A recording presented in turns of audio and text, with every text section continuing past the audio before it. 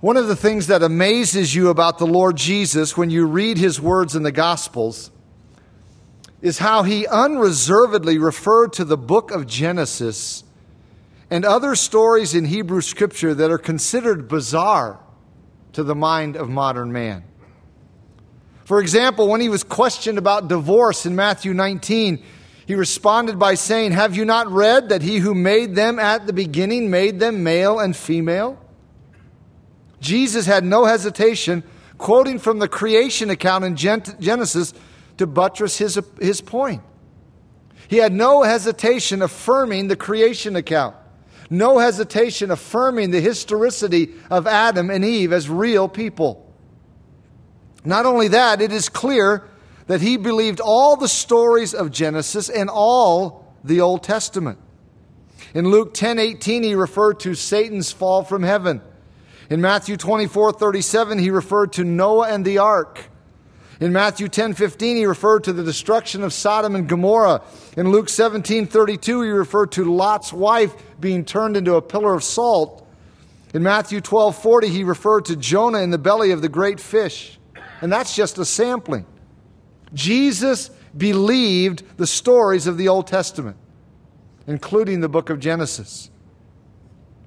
So here's the point. Don't say you believe in Jesus, but you don't believe in the creation account in the book of Genesis. Jesus believed all the events recorded in Hebrew Scripture, and he didn't view them as fairy tales or myths or anything like that. He took them as accurate historical accounts. I say that so that no one will fall into the trap of thinking that it's good to believe in Jesus, but you don't need to believe in the rest of the Bible, especially the parts that seem to run contrary to a modern understanding of science. Beloved, you don't have the option of embracing such a view. You cannot believe in Jesus and the New Testament without also accepting the stories in the Old Testament. The two are indivisibly intertwined. If you throw out the Old Testament as scientifically unsophisticated or antiquated, you have to throw out Jesus and the New Testament as untrustworthy, because Jesus and the other authors of the New Testament repeatedly quoted from the Old Testament stories as historical fact. When Jesus was asked a question, he didn't hesitate to say, "Have you not read that he who made them at the beginning made them male and female?" Jesus affirmed the creation account in the book of Genesis. He did the same thing in Mark 13:19 when he was teaching on a future event that will come upon this earth. He said, "For in those days there will be tribulation, such as has not been since the beginning of the creation which God created." So how did this universe get here? According to Jesus, if you believe him, God created it. And a part of that work was the making of Adam and Eve.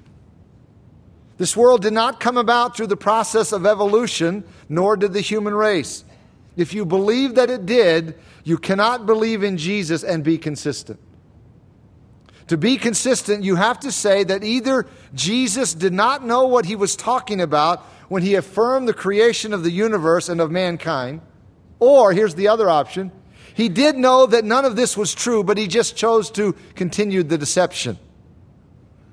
Those are really the only two options you have. The Word of God unequivocally teaches that this universe, including the human race, did not come about as the result of an evolutionary process that took place over millions or billions of years. According to Genesis 1, God created this universe, including mankind, over a 6-day period. That's all the time he took to do what he wanted to accomplish. God created the matter and substance of this universe, then he fashioned it or made it into an orderly universe and world. And he chose to do it over a 6-day period. Now, he could have done it in a second. Obviously, he's God. He could have done it in an hour, in a day, or in a month.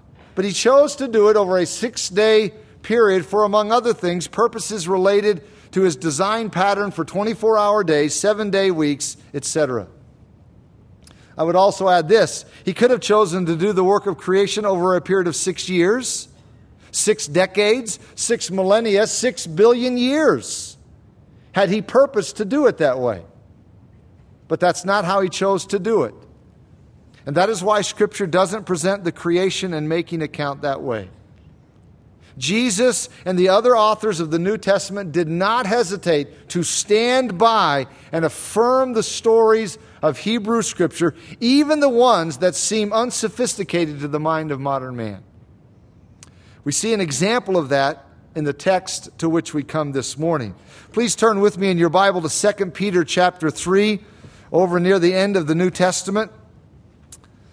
2 Peter chapter 3, please follow along as I read verses 1 through 7, though we've already covered verses 1 through 3, but to get a running start, we'll begin reading back in verse 1. Peter says in 2 Peter 3, "Beloved, I now write to you this second epistle, in both of which I stir up your pure minds by way of reminder, that you may be mindful of the words which were spoken before by the holy prophets and of the commandment of us, the apostles of the Lord and Savior, knowing this first, that scoffers will come in the last days, walking according to their own lusts, and saying, 'Where is the promise of his coming? For since the fathers fell asleep, all things continue as they were from the beginning of creation.' For this they willfully forget, that by the word of God the heavens were of old, and the earth standing out of water and in the water, by which the world that then existed perished, being flooded with water. But the heavens and the earth, which are now preserved by the same word, are reserved for fire, until the day of judgment and destruction of ungodly men."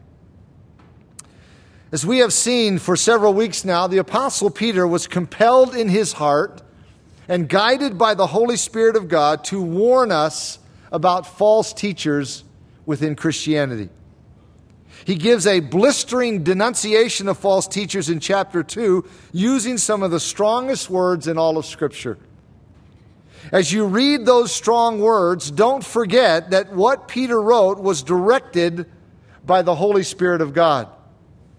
So it would be completely accurate to say that chapter 2 of this letter is just as much the Holy Spirit's denunciation of false teachers as it is Peter's denunciation of false teachers.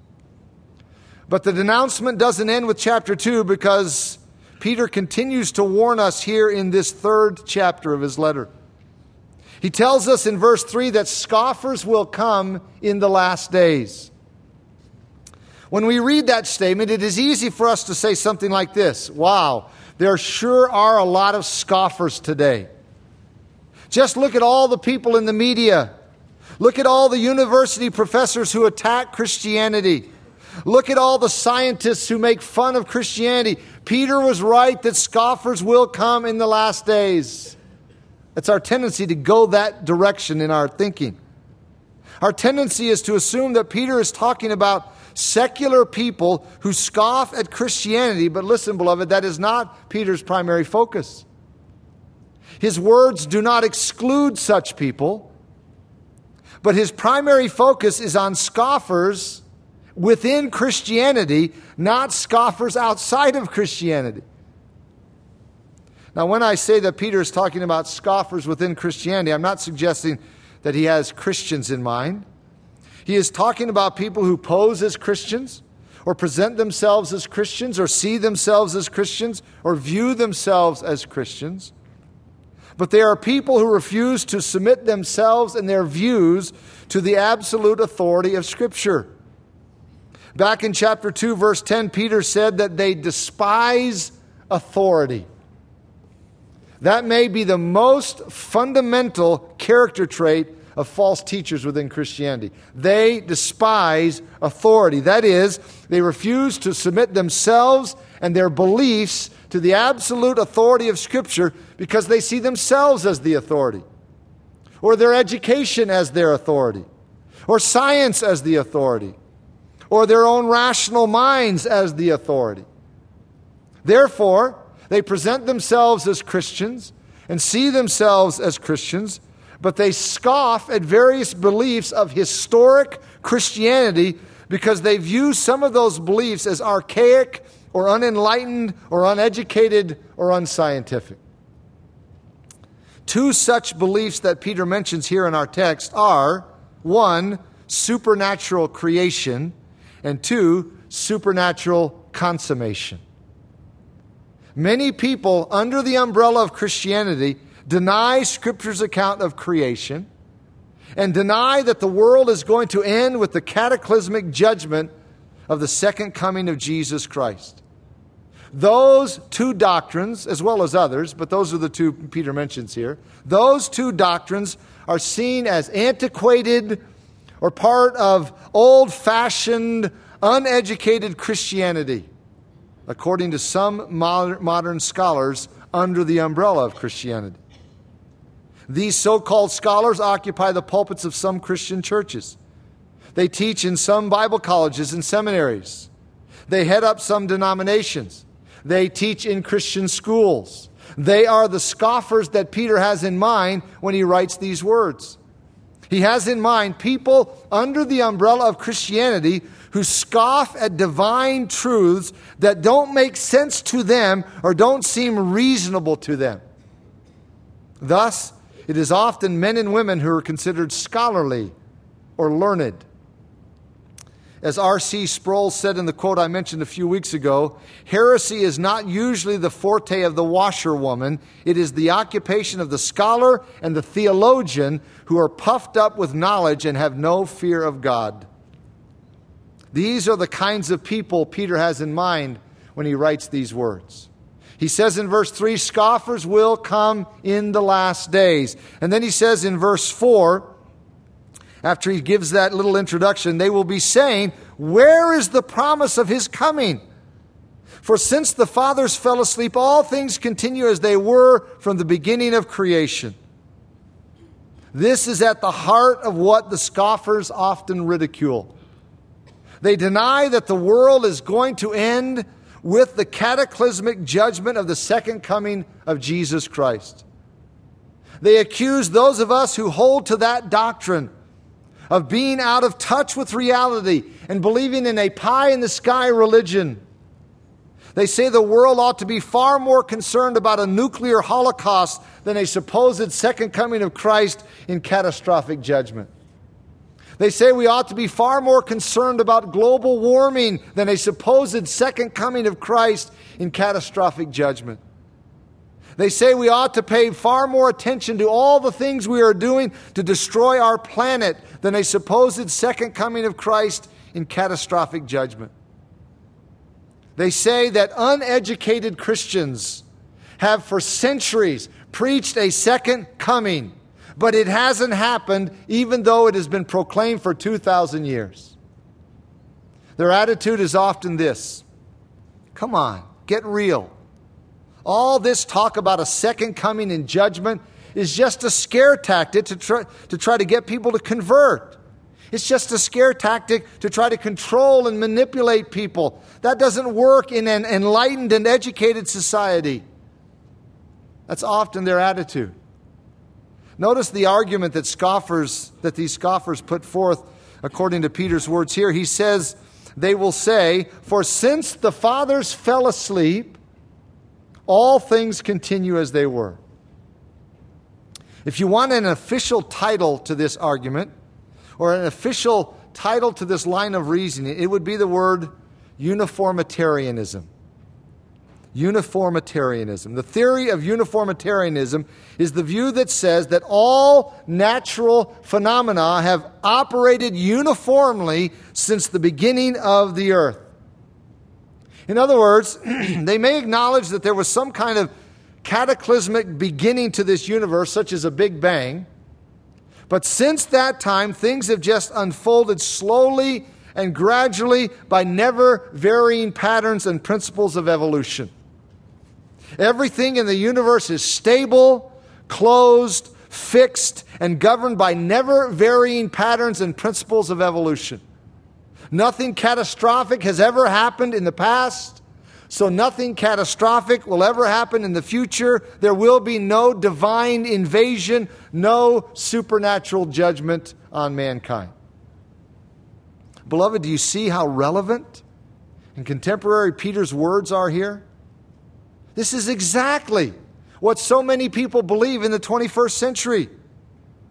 Now, we shouldn't be surprised when people in the world embrace such views. But what is so disturbing is how many professing Christians embrace such views and teach them as biblical truth. That was Peter's concern when he wrote these words. As I said a few moments ago, Peter is talking about people who present themselves as Christians, see themselves as Christians. They view themselves as Christians, but they are people who refuse to submit themselves and their views to the absolute authority of Scripture. They believe it is an old-fashioned, outdated, uneducated, unenlightened perspective of Christianity to put so much emphasis and so much hope on a literal, bodily second coming of Christ to the earth to bring worldwide judgment. As a result, when they hear us talking about the second coming and preaching about the second coming and eager to study the second coming, they scoff. Some scoff openly and some scoff inwardly, but the attitude is the same. They believe that brand of Christianity is a poor representation to the modern world of what Christianity really is. As I mentioned earlier, their attitude is along the lines of this: get in touch with the modern world. People don't want to hear about some pie-in-the-sky religion that leads to an escapism mentality. There are pressing problems in this world today, and we have to change our message to meet that challenge. Our message has to address those issues. Don't point people to some supposed future escape called the second coming. So what does God's Word have to say about this issue? Here are some facts. Here are some statistics just to give you God's perspective on this. Prophecy occupies 1/5 of Scripture, and the second coming occupies 1/3 of that 1/5. Of the 333 prophecies concerning Christ, only 109 of them were fulfilled in His first coming, leaving 224 yet to be fulfilled in His second coming. Of the 46 Old Testament prophets, less than 10 of them speak of events in Christ's first coming, while 36 of them speak of events connected with His second coming. There are a total of 1,527 Old Testament passages referring to the second coming.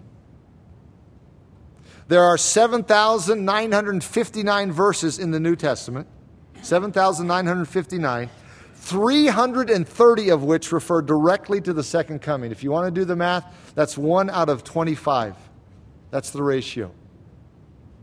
Next to the subject of faith, the subject of the second coming is the most dominant subject in the New Testament. For every time the first coming is mentioned in the Bible, the second coming is mentioned, are you ready for this? 8 times. For every time the atonement is mentioned once, the second coming is mentioned twice. The Lord refers to His own return 21 times in the pages of the New Testament. And men and women are exhorted to be ready for the return of Jesus Christ over 50 times in Scripture.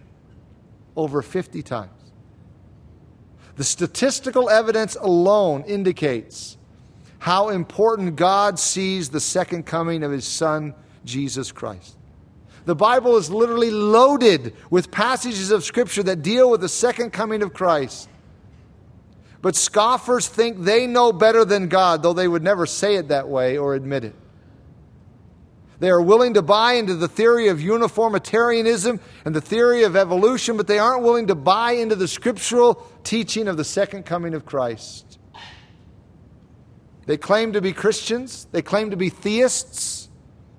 But their worldview would be more accurately titled deist. A deist is someone who believes in God, but doesn't believe that God is involved in the affairs of man. A deist may or may not believe in a biblical view of creation, but if he does believe in creation, he doesn't believe that God is involved in this world any longer. It's as if the universe is a large clock that God got started in some way, and he took the effort to wind it up, but now the clock is out here in the universe simply ticking along and winding down on its own. God doesn't intervene. He isn't involved. God is absent. Thus, a deist thinks it is silly to suggest that God is going to step into time to judge this world by the second coming of Christ. After all, they say, that kind of thing has never happened in the past. So why should we believe it will happen in the future? Verse 5, Peter, anticipating that, says, "For this they willfully forget, that by the word of God the heavens were of old, and the earth standing out of water and in the water." Peter sets the record straight. To those who would say that God has never intervened in the past in a cataclysmic way, Peter responds by giving two examples of divine intervention in a profound way. Here in verse 5, Peter mentions creation, and in verse 6, he mentions the worldwide flood. He introduces these two examples by saying, "For this they willfully forget." The ESV says, "For they deliberately overlook this fact." The NIV says, "But they deliberately forget." The NASB, New American Standard Bible, says, "It escapes their notice." However, Peter isn't implying that it's something that is accidental, that it just escapes them somehow. It escapes their notice because they don't want to hear it. They don't want to see it. It's an ostrich mentality, sticking your head in a hole in the ground because you don't want to see it. Those who claim that God is passive, or God doesn't intervene, or God doesn't act willfully, those who believe God doesn't act willfully forget what God did in creation. God moved in the emptiness of eternity past and brought the universe into existence. It wasn't a uniformitarianistic process or an evolutionary process. It was an instantaneous, explosive, 6-day creation. That event alone proves that everything in this universe has not gone along in some slow, methodical, unwavering evolutionary process. If you take the creation account in Genesis 1 seriously, if you take it at face value, if you take it for what it says, the entire universe came into being. It was formed in 6 24-hour days. And how did God do that? Peter says here that the earth standing out of water and in the water. That's a very interesting phrase. What does Peter mean? Well, let me read you Genesis 1, 6 and 7. Those verses state, "Then God said, 'Let there be a firmament in the midst of the waters, and let it divide the waters from the waters.' Thus God made the firmament, and divided the waters which were under the firmament from the waters which were above the firmament, and it was so." On day 2 of creation, God made the firmament, the expanse. The term firmament means extended surface. In the Genesis account, we are not told how God made the firmament. But many other scriptures refer back to that event and describe it as the stretching out of the heavens by God's hands. Several verses indicate that this act of God is one of the greatest feats of His work. The stretching out of the spaces between the liquid masses of matter moves matter to the farthest regions of space. That's what Peter seems to be referring to here. Those who claim that God is passive, or God doesn't intervene, or God doesn't act, willfully forget what God did in creation. That's Peter's first example or illustration. His second one is verse 6. Notice the second one. He says, "By which the world that then existed perished, being flooded with water." Peter's second example of God's intervention in a cataclysmic way is the example of the worldwide flood. Peter has just been speaking of the waters of creation, and it leads him right into this example of God's intervention in the universe. God destroyed the ancient world with a massive flood.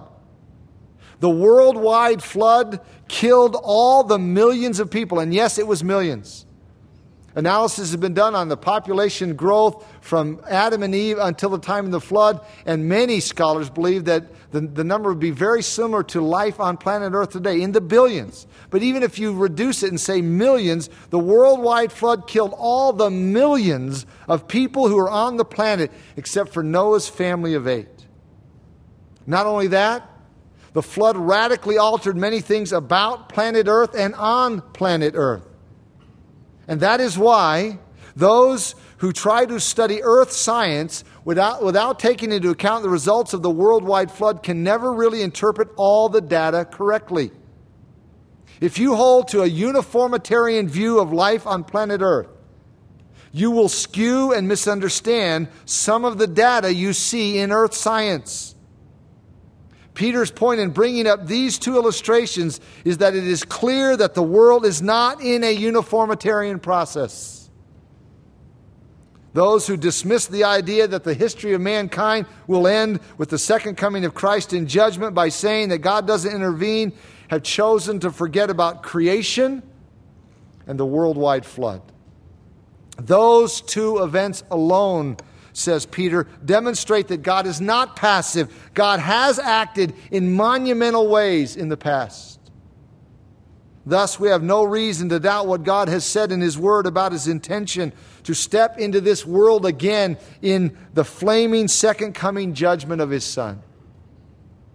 The reason why God hasn't done something worldwide like that since the flood is because He is preserving this present world and waiting until the time is right for the second coming of His Son in judgment.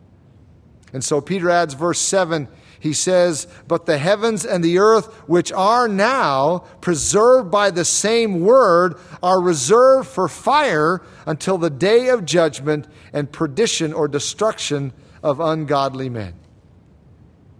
This universe was created by the Word of God. He spoke and it was. This universe is also preserved by the Word of God. He has stated His plan for this world, and nothing will happen to bring this world to an end until He has determined the time is right. God's Word created this world. His Word preserves this world, and His Word will judge this world. The first time God judged and destroyed the entire world, it was by water. The next time God judges and destroys this world, it will be by fire. And that will be in connection with the second coming of His Son. You know, when we as Christians think about the second coming of Jesus Christ, we think about it as a good thing, right? I mean, we're excited about it. We're eager for it. We think about it as a positive thing, and it certainly is that in many ways. However, the second coming of Jesus Christ to this earth is going to be a horrifying judgment for ungodly men and women.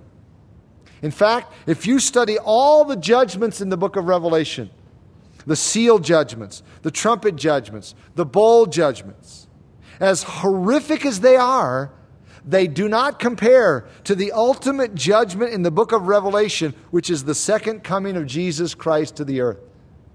That is the ultimate judgment in the book of Revelation. Let me show you this as we begin to wind down. Turn over with me to the book of Revelation so we can see what Peter is referring to here in his text in 2 Peter 3. Revelation chapter 19.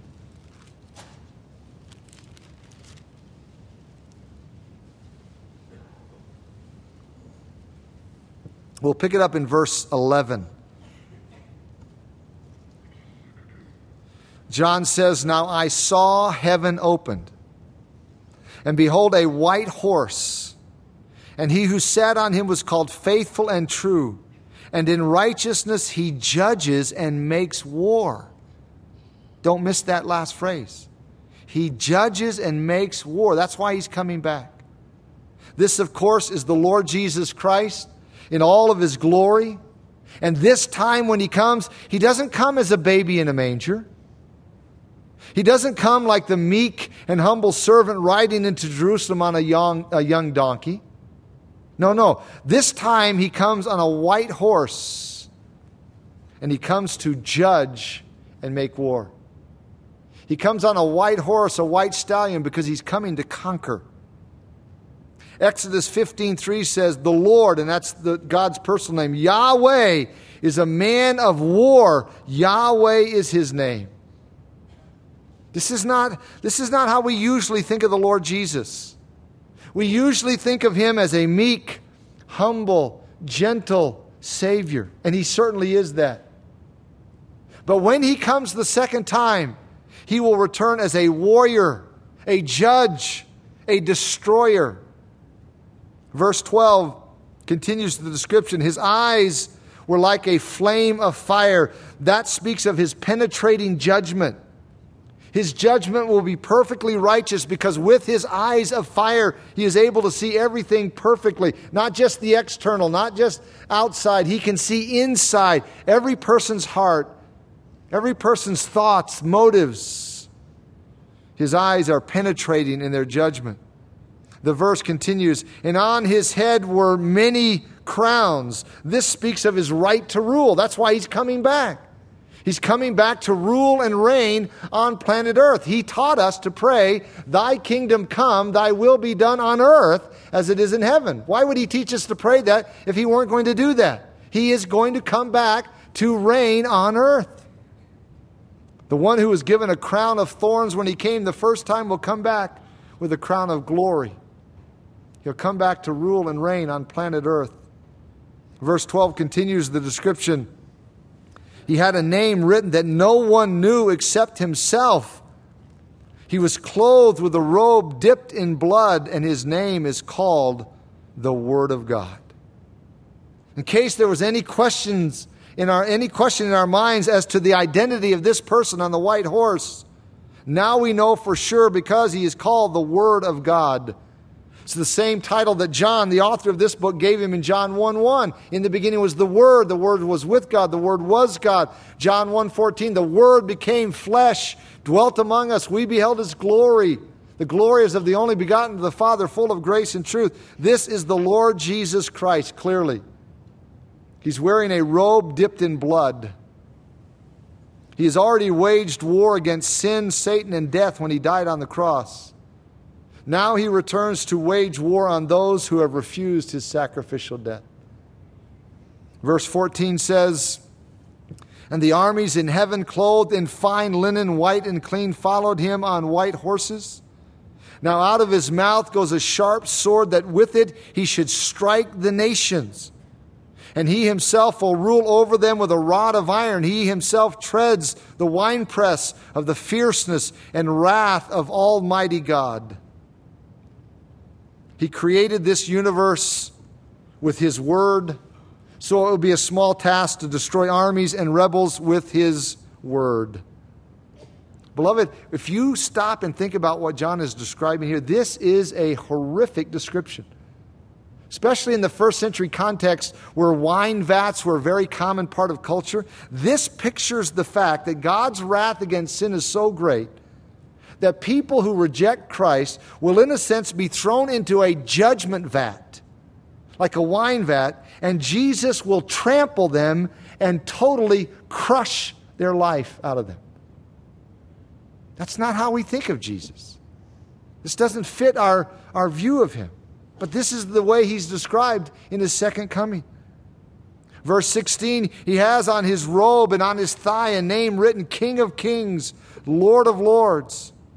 Then I saw an angel standing in the sun, and he cried with a loud voice, saying to all the birds that fly in the midst of heaven, come and gather together for the supper of the great God, that you may eat the flesh of kings, the flesh of captains, the flesh of mighty men, the flesh of horses, and of those who sit on them, and the flesh of all people, free and slave, both small and great. This is remarkable. An angel invites birds to come to the carnage. Jesus alluded to this feast in his Olivet Discourse, which is recorded in Matthew 24 and 25. In Matthew 24, 27 through 28, he said this, "For as the lightning comes from the east and flashes to the west, so also will the coming of the Son of Man be." Now listen to this. "For wherever the carcass is, there the eagles will be gathered together." Jesus connected this feast of carnage with his second coming. We're familiar with the phrase, "As the lightning comes from the east and flashes to the west, so will the coming of the Son of Man be." But we stop there. Jesus didn't stop there. His very next statement was, "For where the carcass is, there the eagles will be gathered together." In other words, when I come, there's going to be a massive feast of carnage. The birds will partake in it. Jesus connected this feast of carnage with his second coming. Verse 19, "And I saw the beast," that's the individual we usually refer to as the Antichrist. "I saw the beast, the kings of the earth, and their armies gathered together to make war against him who sat on the horse and against his army." So the armies of the world are gathered for a battle, but it's not really going to be a battle. It's going to be a supper. The great battle of God is going to be the great supper of God because of all the carnage.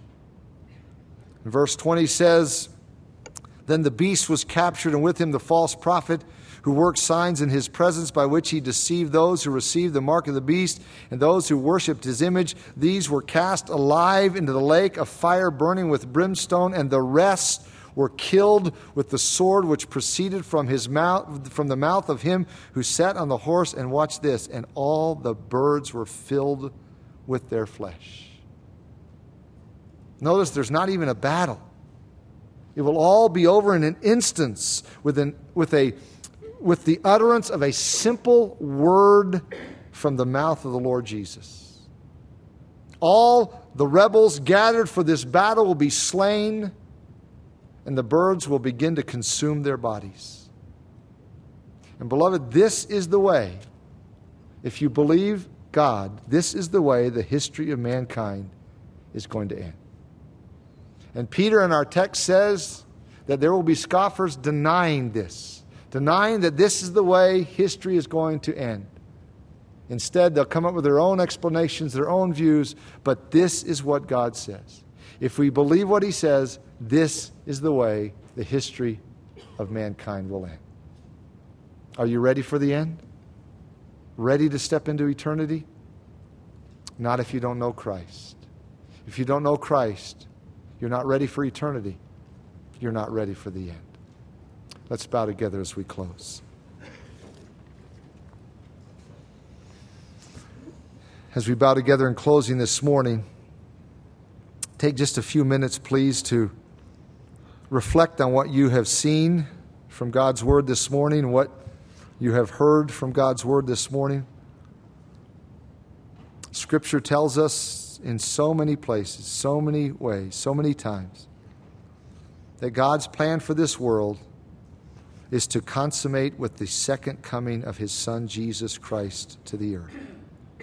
Finally, the prayer of God's people down through the centuries, "Thy kingdom come, thy will be done on earth as it is in heaven." Finally, that prayer will be answered. And so for us who know Christ, it will be a sweet occasion. Because the kingdom will come, the king will be honored. Every knee will bow, every tongue will confess. But for those who have refused the king, those who have rejected him, those who have rebelled against him, it will be a horrendous judgment. So all of humanity is divided into those two camps. You here this morning are in one of those two camps. You're either in the camp of those who know and love Christ, and you're ready for eternity, you're ready for the second coming, or you don't know Christ, and you're not ready for the second coming. I urge you with all that's in me, surrender your heart to Christ. Surrender your life to Christ. Don't resist him. It's futile. It's foolish. Surrender your will. Receive Jesus Christ this very moment as your Lord and Savior. Right there where you are seated in the quietness of your own heart, ask Jesus Christ to forgive your sins, to be your King.